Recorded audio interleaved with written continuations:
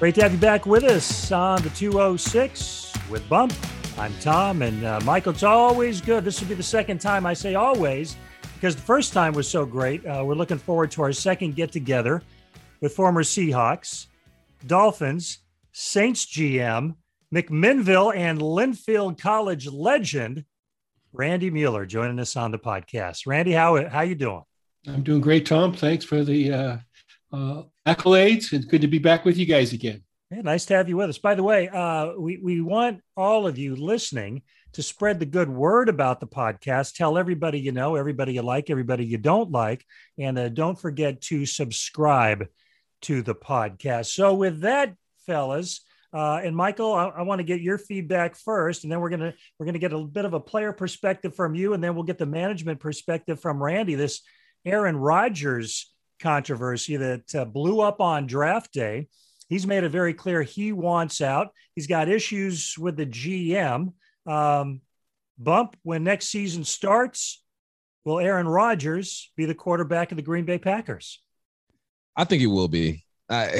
He wants out of that thing, but he's still under contract. And if the Green Bay Packers don't want to move him, they don't have to move him. It's just, what are they willing to deal with? You already have Aaron Rodgers, who isn't the most likable guy in the world.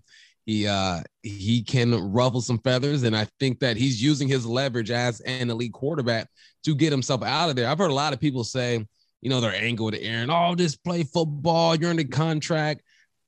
People understand there's levels in this world, right? If you are an elite at what you do, you're allowed to behave and talk and demand different things. If this is Michael Bumpus in 2008, undrafted free agent making demands, I'm just kicked out the door. What are you doing? I'll get another one of you in here next week for a tryout. This is Aaron Rodgers. He doesn't feel supported, which I can agree with why he doesn't feel supported. 9 out of their last 10 first-round picks have been on the defensive side of the ball, and the one time you go offense, it's for his replacement.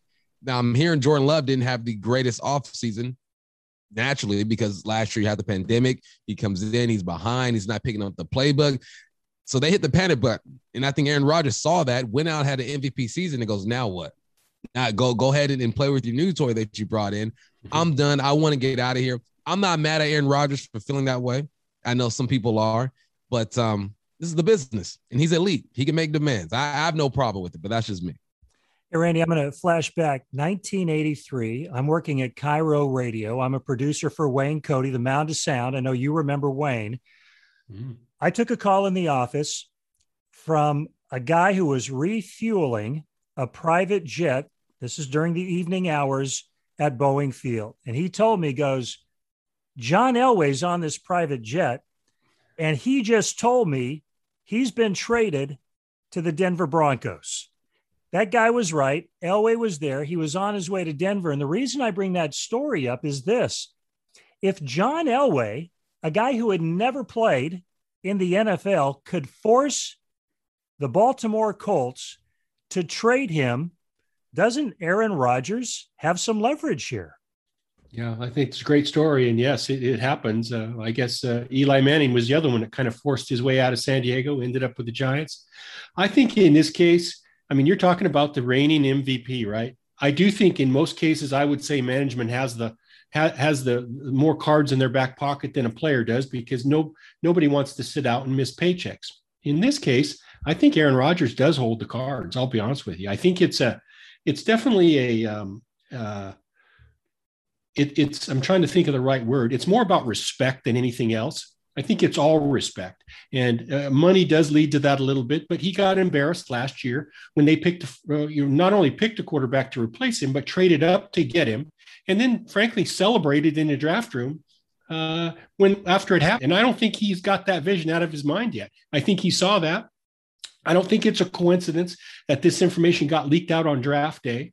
I think that was on purpose by Aaron Rodgers as kind of a shot over the bow that, hey, you guys embarrassed me last draft. I'm going to embarrass you now. And yeah, by the way, you drafted your guy, like Bump said, but now I went out and won the MVP. So back at you. So I think it's just a wrestling match on wrestling the calendar of my exit and who gets to control it and who doesn't. So time will tell. I think there's a way he finds his way out of Green Bay, and I would have never said that. I just think we're at that point where he's 38 years old. He wants the GM fired, so to speak. We know that's probably not going to happen. You're not going to trade Jordan Love, fire the GM to invite him back for what, 1 year? Yeah. Maybe 2? It's just probably not going to happen. So I think there's a way he can play the cards. His agent is a veteran agent, Dave Dunn, who's been in the business for 100 years. He knows exactly this road. When they decided to go down it, he has all the cards lined up. He knows what's going to happen. So I think it's crazy to think it, but you might be seeing Aaron Rodgers playing in another uniform next fall.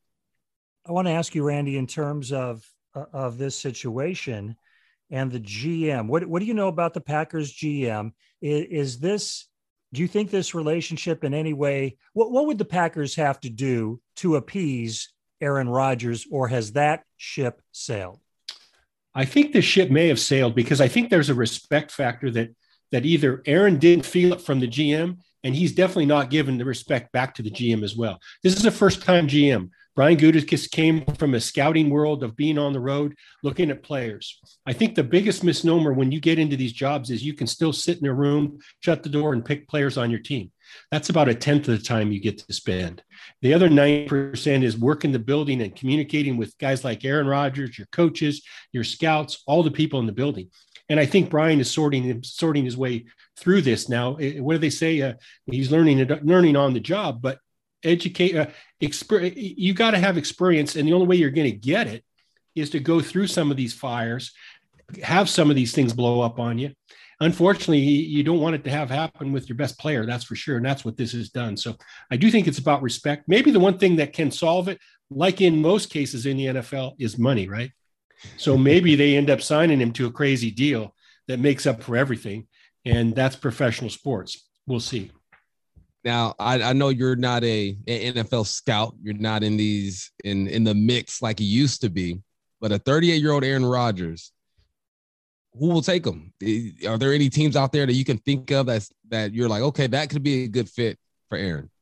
Well, I think if you get right down to it, the chances of them trading him to another NFC team are slim. That's probably not going to happen. So you're probably looking at an AFC team, and you're probably looking at something west of the Mississippi, because that's the underlying factor, I think, in why he wants out, is he wants to come back west a little bit. So I think it's a 2-team race. I think it's the Denver Broncos and the Las Vegas Raiders, and probably Denver has as much as anybody to give to get him. I do think they'll be able to get something for him if it gets to that point. I think Denver's without a quarterback still. I know they've made a deal for Teddy Bridgewater, but he's not of Aaron Rodgers' ilk.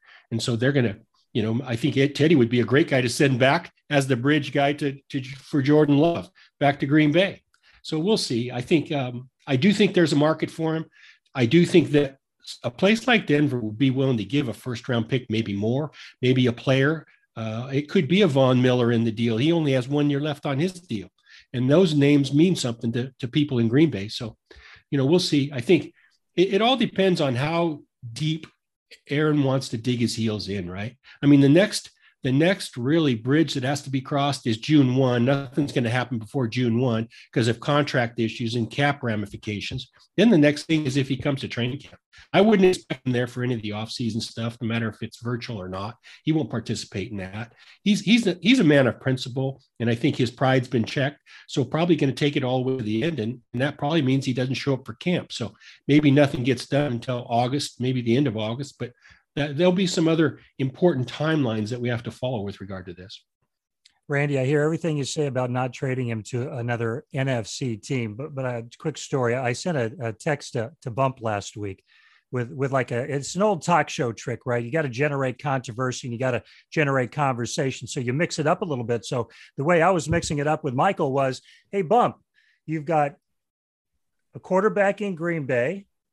He's got a high-profile celebrity girlfriend or a fiance at this. I know time. Where this is going. Yeah, right. and then you got this guy in Seattle, and he kind of fits that bill as well. And he wasn't happy with his team.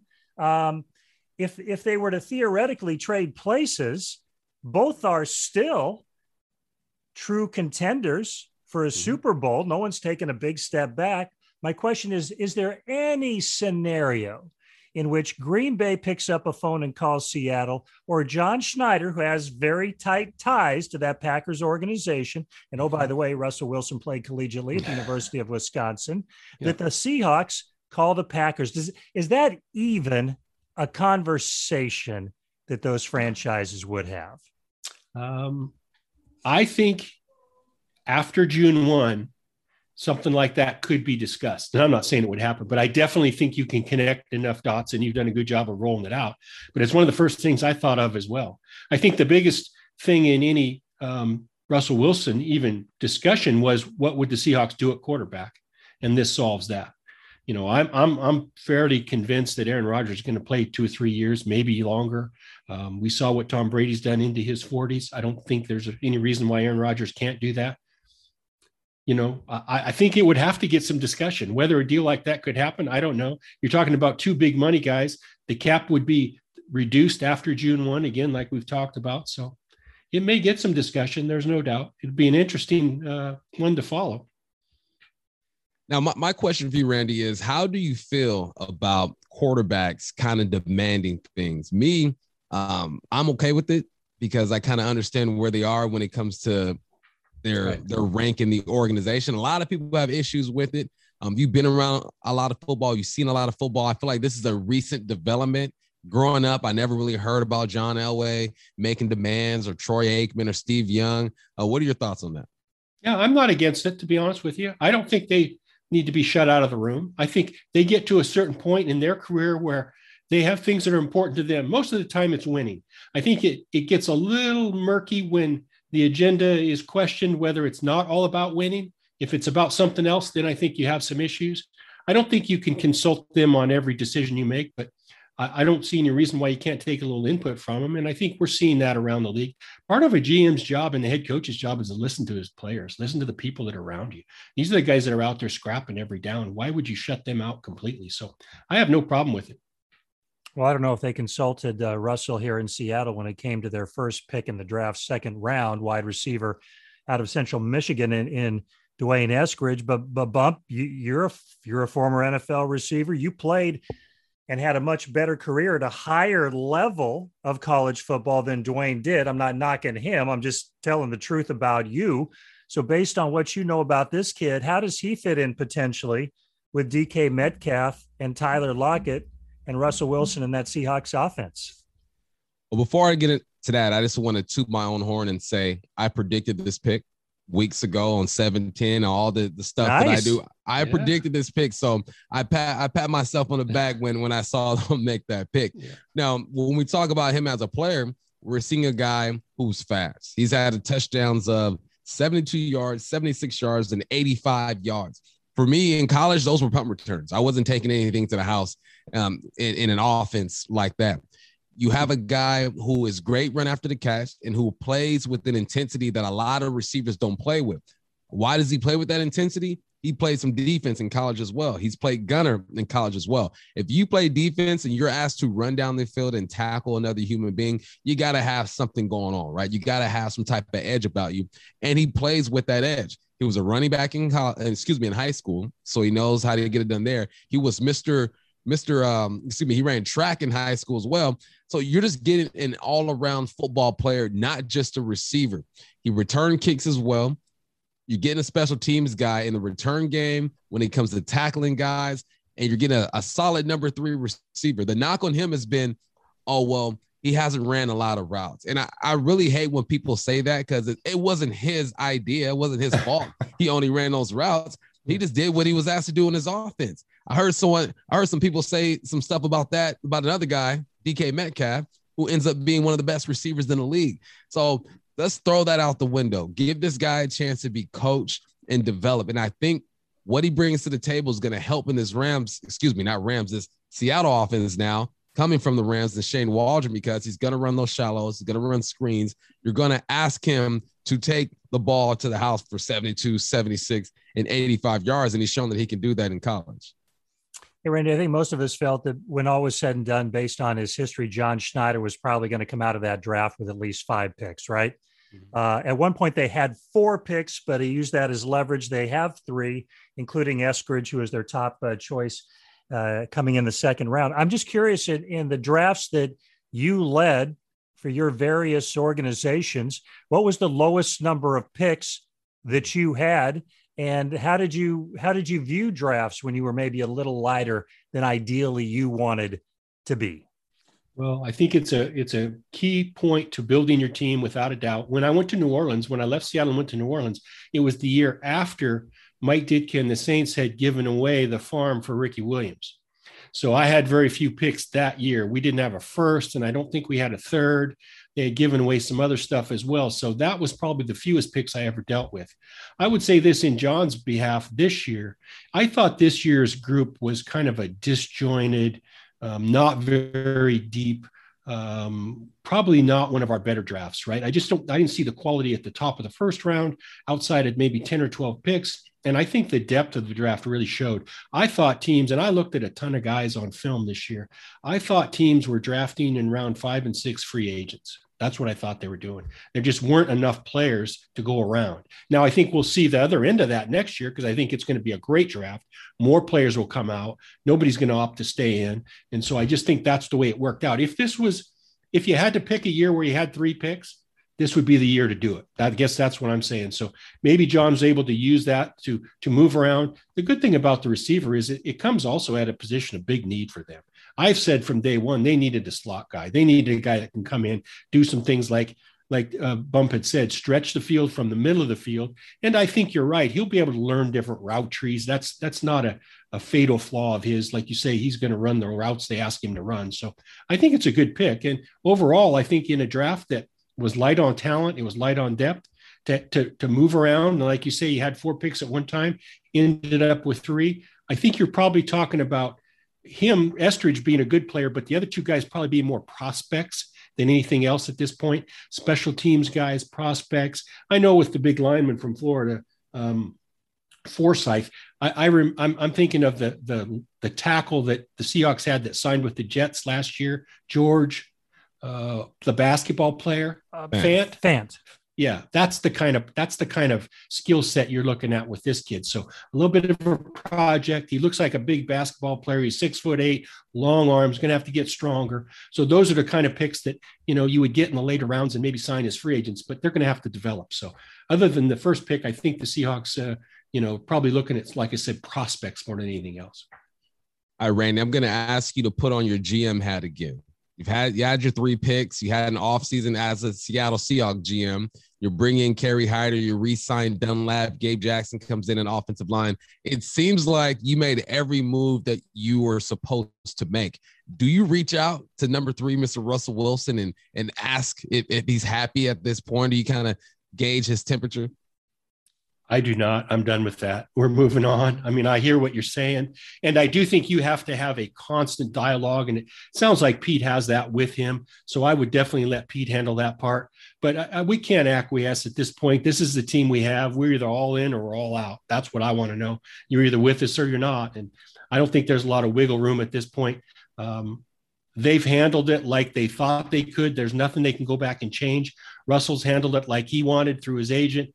I think he's got really a way out of this thing now to come play and do what he does best. Let's face it, he didn't finish the season on a high note personally either. So he should take this as a challenge as well. He's got to lift whatever team they bring to camp. He's got to lift it to a higher level. And that's where I would be worried or concerned if I was Russell Wilson. I'd be worried about myself. Yeah, I want to get you guys feedback on, first of all, do either of you know of any companies that will insure 1, if not 2 hamstrings? Is anybody aware of anybody that'll do that? Anybody? Because we might need somebody, because a lot of 12s are very nervous about one DK Metcalf, who is going to, at this point anyway, scheduled to run against world-class sprinters down in California this weekend, a 100 meter event. Michael, it's he's a competitive guy. I love that. He did a hell of a job chasing down Budda Baker. We know he is fast, but risk versus reward. All right. What's your take on DK? Again, at least at this time, looking like he's going to take part in this competition. I love it. when is it? It's next weekend, right? So you got June, July, August, September. So say something happens, knock on wood, he'll have 3 months to recover. He's not going to break anything running a 100-meter dash. Now, he can pull the hammy, and the hammy is a tricky deal. But as a coach, Pete Carroll always talks about competition and about allowing guys to be themselves, because when you have a happy employee, just the whole environment is better, right? And DK has shown that he's one of the fastest human beings in the world. So me personally, I think it might help the Seattle Seahawks brand, because now they're saying, look what they do over there in Seattle. They're allowing DK. Well, they're allowing DK to go compete in a race. I understand where the coaches could be. I'm a bit skeptical about this. He is risking injury, but if he comes out of this and he qualifies for the Olympic trials, well, I don't think he would actually go to. I think this is just like a pride thing. It helps your organization. It gives it a little more notoriety, but that's me talking as a player. Now I put my coach hat on. I'm talking to DK. Sure, you want to do this? Who are you training with? He needs to make me feel okay about this at this point. But you only live once. He'll only be this fast once, because I promise you in a couple of years that speed's gonna deteriorate a little bit. So you let him roll the dice and see what happens. But I'm excited to see what he does. If he qualifies, that has to be one of the greatest achievements from a football player I've ever seen. Randy, I'm watching it, but I really don't want to see it. Do you know what I mean? Yeah. What are your thoughts? It's a hard one. I can appreciate and respect what Bump's saying about it. I understand it from the player's point of view. Really, none of that enters into the equation for me. I think it's a tough deal. I surely don't want to see it. I've just been around long enough to know where crazy things happen, right? I mean, we talked about some of the things where players are getting hurt away from the facilities, not under control of the personnel people, of the trainers. The whole thing makes me nervous. Hopefully if he does it, I'll have my fingers crossed for the whole franchise, but there's definitely risk. And when you say risk reward, there's not a lot of reward for the Seahawks. I understand that you want competition, you want competitive players, but I would struggle with this one. And I know, and a lot of times you would write some of this stuff into your contracts. I guess he doesn't have anything in his where you would definitely discourage skiing, snowboarding, water skiing, all kinds of extracurricular activities. So obviously that's not in there, or if it is, it's it's not highlighted, that's for sure. But it's a tough spot as management, as a coach. I guess you can't say don't do it, but you're sure going to have fingers crossed, toes crossed, everything on that day. That's for sure. Hey, Randy, those activities you talked about that the teams frown upon or are written in contracts, do not take part in these. How often during your run in a front office did you catch wind of a guy doing something he wasn't supposed to do? And what were those conversations like upon you guys finding out that maybe so-and-so was playing hoops back at his high school or skiing up in Aspen or whatever it may have been, to say, I mean, did you get on him hard? Did you just, how'd you handle that? Well, it's definitely part of the day and age. I think back in the 80s and 90s, you remember the basketball teams, all these teams had traveling basketball teams that would go around and play in cities all over the Northwest for charity, and they would get cash on it. Shoot, I used to play with them when I was a young kid in the front office, play basketball and you get $300. Are you kidding me? That was like stealing, but it all comes with risk, and the money has gotten to where the money is that these players make, and the risk they put on their own future is hard to equate reward with that. So it's definitely a factor. You do have to come down on these guys. You have to just let them know the pros and the cons. And we talked about a guy like Nate Odoms, who we signed back in the late 80s from the Buffalo Bills. We paid this guy millions of dollars, and he got hurt 2 weeks before camp playing in a pickup basketball game, tore his ACL, and really never played for us, never was the same. So there's risk. You say you hope nothing happens, but I've just seen it happen too many times. So the whole thing makes me nervous. Bump, I'll give you the last word on this. The last word. My last word is, when I was 23, 24 years old, there's nothing I couldn't do. Yeah. And I didn't think about getting hurt. Once I started thinking about getting hurt, I knew it was time to hang them up, because I'll never play the same. So you almost have to allow this man to keep his edge, because that's what makes DK great. One of the things that makes him great is he has this edge about him. He accepts every challenge. He's going to look the DB in the eye. And I think him accepting this challenge is part of his edge. And I feel like Pete Carroll understands the psychology of an athlete. He understands the danger of this thing, but he's gonna toe the line, and he's gonna give him some pushback. But I think he'll also allow him to be him. If I'm 24 and I just had 23, I just had 1,000-yard season, 900 yards before that, I'm invincible. You ain't stopping me. So I kind of get where he is in his life. As a 35-year-old man, I'm thinking I shouldn't do that. I'm not going to do that. So here's what I'm hoping. I'm hoping he's not going to bust out of that start. I hope he just stands up, takes his shirt off, and jogs 100 meters. So he'll just become the rage of the internet, right? And the more marketing opportunities will come in for him. It'll be a big payoff. So show off that 12-pack DK and jog on down the rest of the way. But I got your point's right. I get a bump, and hopefully he'll be fine. The hamstrings will be fine. The Achilles tendon will be fine. And we'll just enjoy the event. Before we move on to a final topic, when we got another guest coming up, I want to mention Randy's got a terrific podcast as well. It's called The Football GM. That's where all podcasts can be found. So you can get that and hear from Randy regularly. Also, you can get more on Randy at MuellerFootball.com. So be sure and check that out. Randy, always, we appreciate your time. Before we transition to our next guest, Michael, there's an event coming up, and this is what I'm going to talk to another former Cougar about, and you're heavily involved in this, and it's called Cleats versus Cancer. We got the details coming up around the corner with a guy who, like you, not only went to Pullman, but wore number 5, Derek Sparks. But you're heavily involved in this. Tell everybody, just give them a brief background on Cleats versus Cancer. Cleats versus Cancer.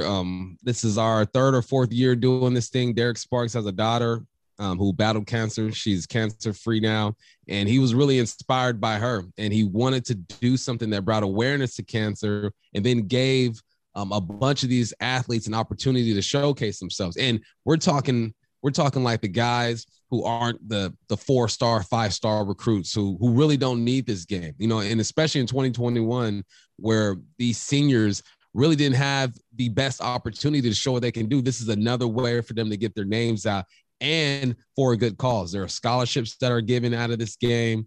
It's just a great situation overall. I'm one of the directors on the board, and a good event. This year, we're going to do a fastest man contest, and we're not going to exclude the big boys. The O-line, D-line guys are going to get some love in this thing as well. And it's a real family event.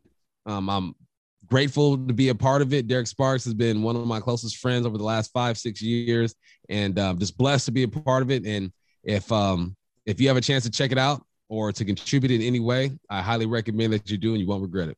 All right, we got more details with Derek in just moments. And Randy, you'll love the conversation as well, because not only more information on Cleats versus Cancer, but Derek is currently an assistant coach at what is really the gold standard of small college football in the Northwest, and that's Pacific Lutheran University. I can appreciate and respect that very much. So as a Linfield guy, I know that's how you feel, and you're going to want to hear from Derek, because we'll talk a little PLU football as well. Randy, again, we appreciate it very much. Thanks for the time. All right. Anytime, guys. Thanks, Randy.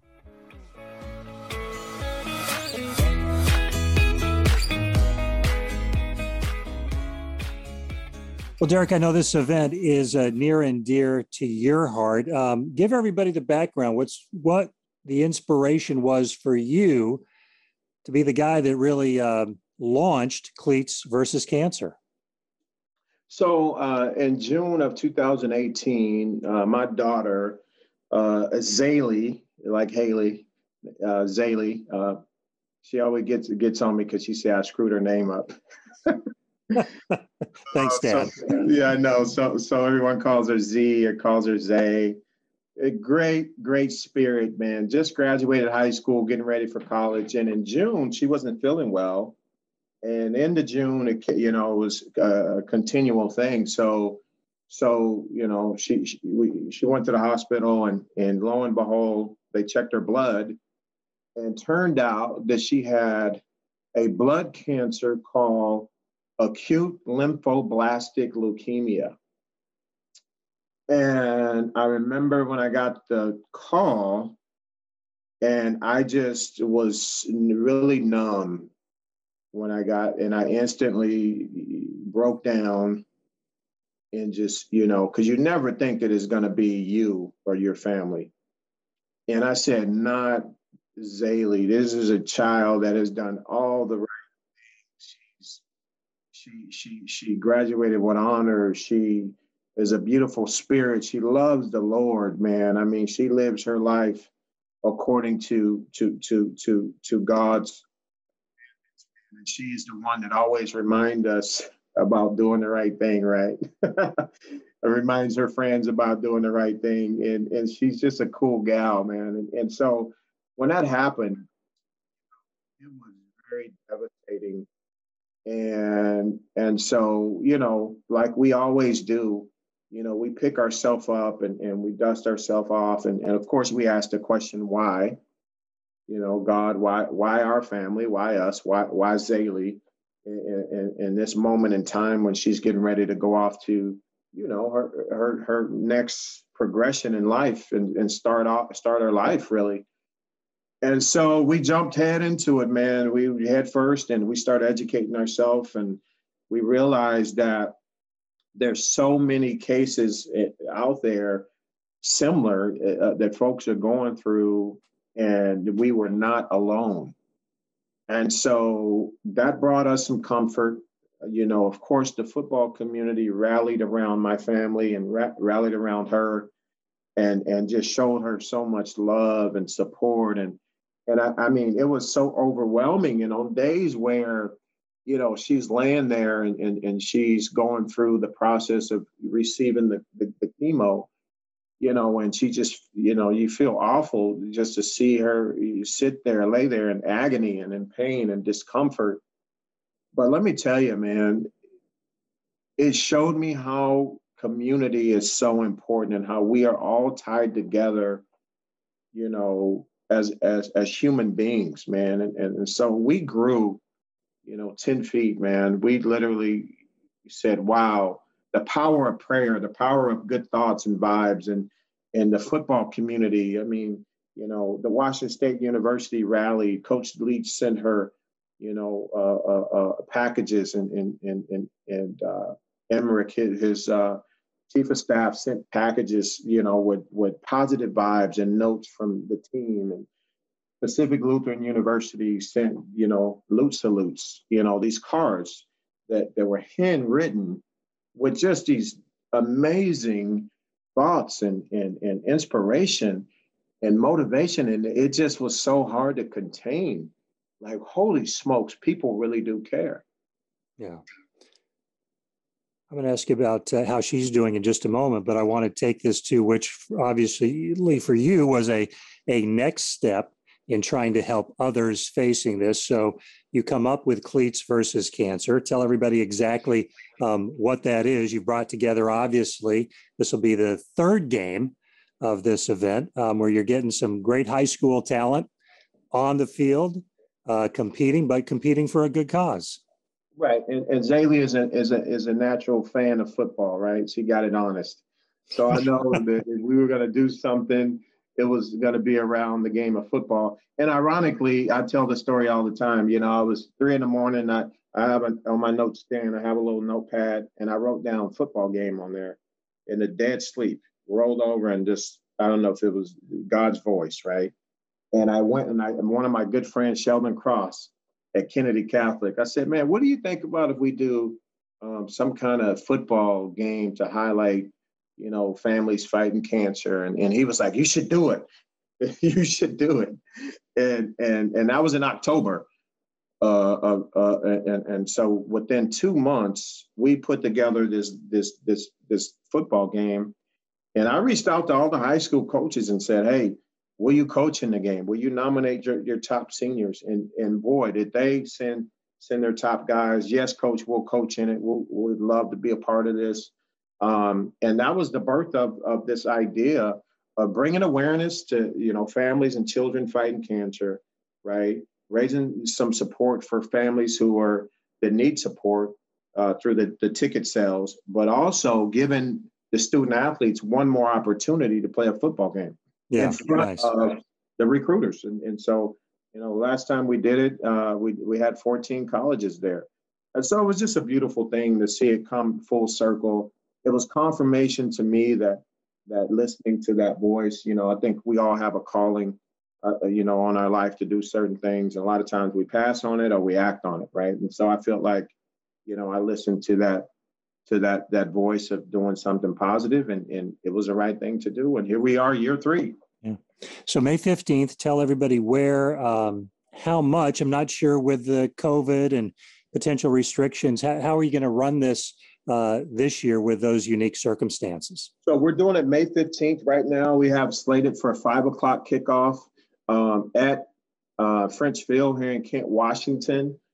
Kent School District, and working with Kevin, the athletic director, has been so gracious to work with us in that venue. And so we're happy to continue to do it there. Yes, we're phase 3 King County. We're going to follow all the protocols.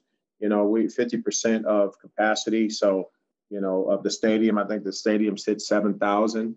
The last time we had the game, we had roughly 3,000 come because we had a double header. So we had a lot of fans. And so this year we're doing one game because of COVID, because of the fact that the game football got moved to the spring.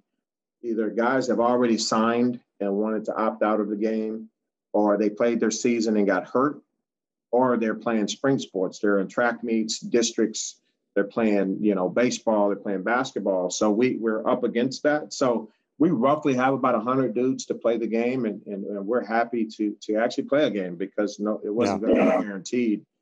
So we're asking folks to come and just follow the protocol. Social distance. We'll use both sides of the stadium to spread people out. Admissions is $10, and come and get yourself a beverage and watch some all-stars run around the field. You got kids from Idaho, Oregon, and of course the state of Washington. And we're excited, man. The kids are excited. They understand that kind of our tag this year is bigger than football. And so they actually get it, man. And so it's awesome to see. Yeah. We'll keep our fingers crossed for good weather for you. Let's circle back to Zaylee. How's she doing 3 years after the diagnosis? So Zaylee is cancer-free. Thank God. Yes, sir. Yes, we got that news about 4 or 5 months ago. That she was in fact, cancer-free, and that, she can start to kind of pull herself together and her life together. Now it's going to take her another 6-7 months to kind of get her mental capacity back and get her legs under her. But all of her hair has grown back, which is awesome. That was one of the most devastating things to see. She had that what we call Beyonce hair, so it's like really big. And so when she lost that beautiful hair, man, it broke our heart. It broke our heart, man. And so she's striving. She's got that glow again, and God is good. Community rallied around us, and we're so happy. Yeah, that's awesome news. That's great news. For folks that don't know, one of the other things you're involved in is football at my alma mater, which is Pacific Lutheran University. So you guys had a unique circumstance like a lot of colleges did. You did not have a fall season, but you did play, I think it was 4 spring games against 2 teams. I think you played UPS twice. Was it Whitworth twice as well? Yes. Yeah. So how did you just find that experience? Because it was actually kind of a hybrid, right? It was, real football, but it was in the spring and clearly an unusual and shortened schedule. What were your takeaways from that? I think some of the things that we learned is we are blessed to play this game. When you have obviously something taken away from you, that could be really devastating. And for that long, I think it was over 400 days that, we hadn't played the game. And so I really felt for the team and of course the seniors who were caught in this limbo of not knowing if they're going to have a season. And then, trying to figure out, do they, opt in and take another year because they didn't have a full season. And so there's all those dynamics. And doing, spring ball over Zoom, if you can imagine that. Like we didn't even have any contact but when everything got shut down. And so here we are, watching film over Zoom. We're doing install over Zoom. I even set up my backyard to go through plays, and I'm setting up lawn chairs and pillows and trying to simulate, right, the steps of how we run inside and outside zone and all these things. So just trying to be creative. One of the things that we learned is, as a football coach, we have so much more capacity than we believe we have. And I think when you get something taken away from you, you realize that, wow, I've been doing that for 15 years. I've been doing that for 10 years as a coach, and I was forced to modify it. And actually that works. It actually works better. So I think, a lot of the coaches throughout the state can attest to that we found a way to do the job differently and probably more efficiently with COVID. And so that's a takeaway that I would say I put in the positive category. Yeah. But just the mental health of the players, I think, was one that we could tell that it was affecting our young men. And so, that was concerning, just to keep them engaged and keep them going. And then not only did football get taken away, but now they're doing all their classes over Zoom. So they're confined to a computer the whole day, and then you hop on and you do football. And so, I mean, it was pretty much, very tiresome. And I think that's what we heard from our players. They were just really tired. It was such a long process to get back on the field. And once we got back on the field, obviously so happy and grateful to have another opportunity to go out and play the game that we love, to coach the game that we love. And so we were happy to get the 4 games, to be honest with you. Yeah. No matter what it looked like, no fans, fine. We'll take it. And we got to play, only 2 teams, twice, fine, we'll take it. And so we just got to the point where we just was very grateful to have the opportunity to play the football again. From a development standpoint, that's how we viewed the season, that we were going to give guys an opportunity to kind of develop. Some guys that hadn't played, some guys were, had some question marks, so we, guys got reps that probably normally wouldn't have got reps. And so we're pleased with that as well. And of course, this is our 3rd year at Pacific Lutheran, and we are trying to build, the program, and obviously recruiting is very important in that. And so we just been on the grind trying to, attract the right talent to our institution. We hosted what we called junior days over Zoom, and sometimes we had 100 players on there from all around, the Northwest and the West Coast, on these Zoom calls for junior day, where we're highlighting, PLU as a possible, place where they could continue their career. So we try to, utilize the time to be productive and to make some connections that we probably wouldn't have made if COVID wouldn't have happened. NCAA Division III, members of the Northwest Conference, have you guys been assured you're going to have a fall season? I mean, obviously the hope is the majority of people are going to be vaccinated by that time. Does it look like you're going to be good to go? You don't have some of that financial luxury, if you will, as a Power 5 conference, right? Sure, we can test multiple times a week and we can do this. You're really working on very thin financial margins. So what are you hearing about getting it back in the fall and playing a full schedule? Yes. Good question. So as far as I know, what I've heard is that we'll have our full, schedule, unless something happens, God forbid, where we're rolling back, which wouldn't be good news for anybody. But we're expected to be moving forward. We are in spring right now, and it's a modified spring.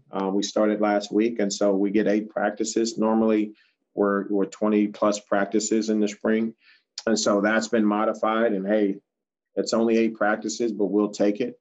And so, we're looking forward to a season, and we're hopeful and prayerful that that's going to happen. And so, and you're right. We don't have the resources of, the D1 guys, that can be tested all the time. And so, but PLU does a great job of testing throughout the week. I know coaches get tested every Monday. Players get tested, frequently throughout the week. And so, resources are minimal, but, our president and our athletic director and our head coach, Brent McAdams, have figured out a system that works for us. And we've been pretty good, man. We've had a few, hiccups in terms of cases, but we've done the process and was able to keep the team safe primarily. Didn't have to cancel any games or anything like that. So we're going to continue to protect each other and do the right thing. And hopefully, in August, we'll be in camp and we'll be ramping up and getting ready to go. So as I mentioned, I'm a PLU guy and grew up in the area, at least from junior high school on, lived in the same neighborhood as Frosty Westring, the legendary PLU coach, right? So a lot of people have strong feelings about the program. And I know one of the things that for many years, many of us have felt would be a tremendous asset, not only to the university, but to your program, would be an on-campus stadium. Has there been any recent talk of trying to get that done? And I'm sure matters have become complicated financially, again, due to the pandemic. Where's that possibility stand, or is that something that is maybe more of a long-term goal for the PLU family? Tom, you know what I think? I think you should, come and help us out. Start a capital campaign, man. My checkbook's not big enough, but I'll help any way I can. I'll help you. I'll help you get other people's money. Yes. I think you're right on, man. I think in the game that we're playing, it's all about eye candy. It's all about kids are window shoppers, right? They look and they want to see the glitz and the glamour and the uniforms and the stadium and all of the extra stuff in terms of facilities. So we are well aware that that a stadium would be awesome right on campus because it's such a great community, a great venue. And there's a couple of areas on campus that I think it would be dynamic and awesome, kind of similar to Washington State where Martin Stadium sits, kind of right in the middle of things. And so, I think that, it would be awesome to answer your question.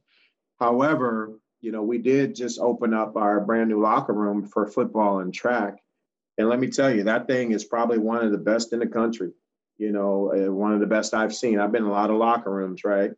And it's one of the best that I've seen. And we're happy about that. Of course, that costs a lot of money, And I know, we'll continue to pay for that. And so, but I think the next progression, obviously, we'll start talking about a stadium. But look, I'll say this, if Frosty Westring could get a stadium and he won how many national championships, I don't know if it's in the cards for us to get one, but we're very hopeful. Yeah.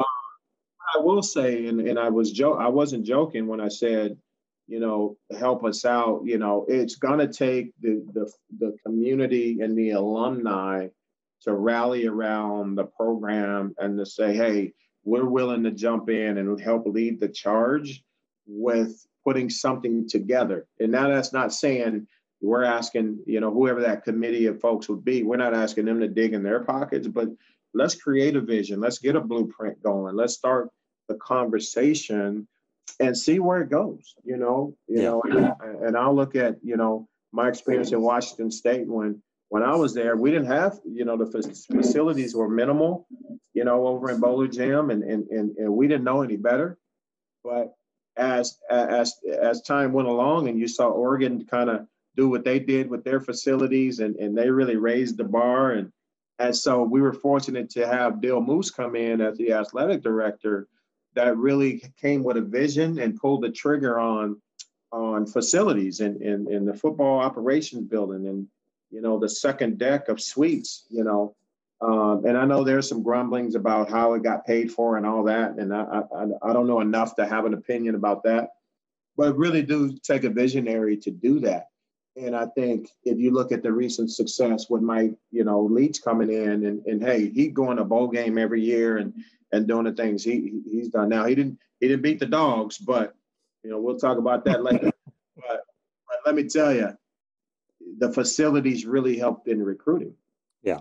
And so I think at PLU, one of the things that we're going to battle is we're going to battle the Whitworths and the Linfields because they have beautiful facilities, and that's a part of recruiting. Kids are actually window shoppers. They're saying, I don't like that because the uniforms are ugly, or they don't have a weight room, or they don't have this or that. And unfortunately, that's how they weigh their decision.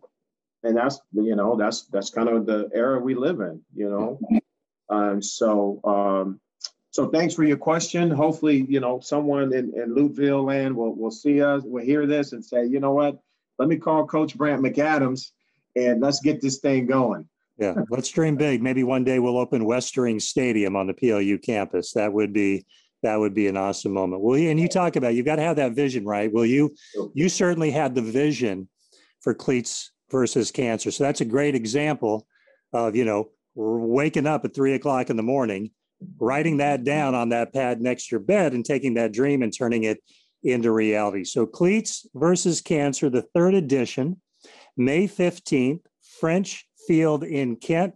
$10 gets you in. Most importantly, it supports a very good cause. So Derek, thanks for doing that. Thanks for your time on the podcast, and tell Zaylee we're glad she's doing great, and keep it going. Man, I really appreciate you having me on. Tom, has been awesome. Looking forward to working with you in the future. And then for just folks out there, cleatsversuscancer.com. You can come and buy some gear, get you some branding going, some merchandise to help us out. Hopefully, there you go. A game. Go Zaylee, go Lutz. Thanks, Derek. Yes, and go Cougs. Well, you had to throw that in and spoil the whole thing, didn't you? Have a great day, buddy. All right, thank you.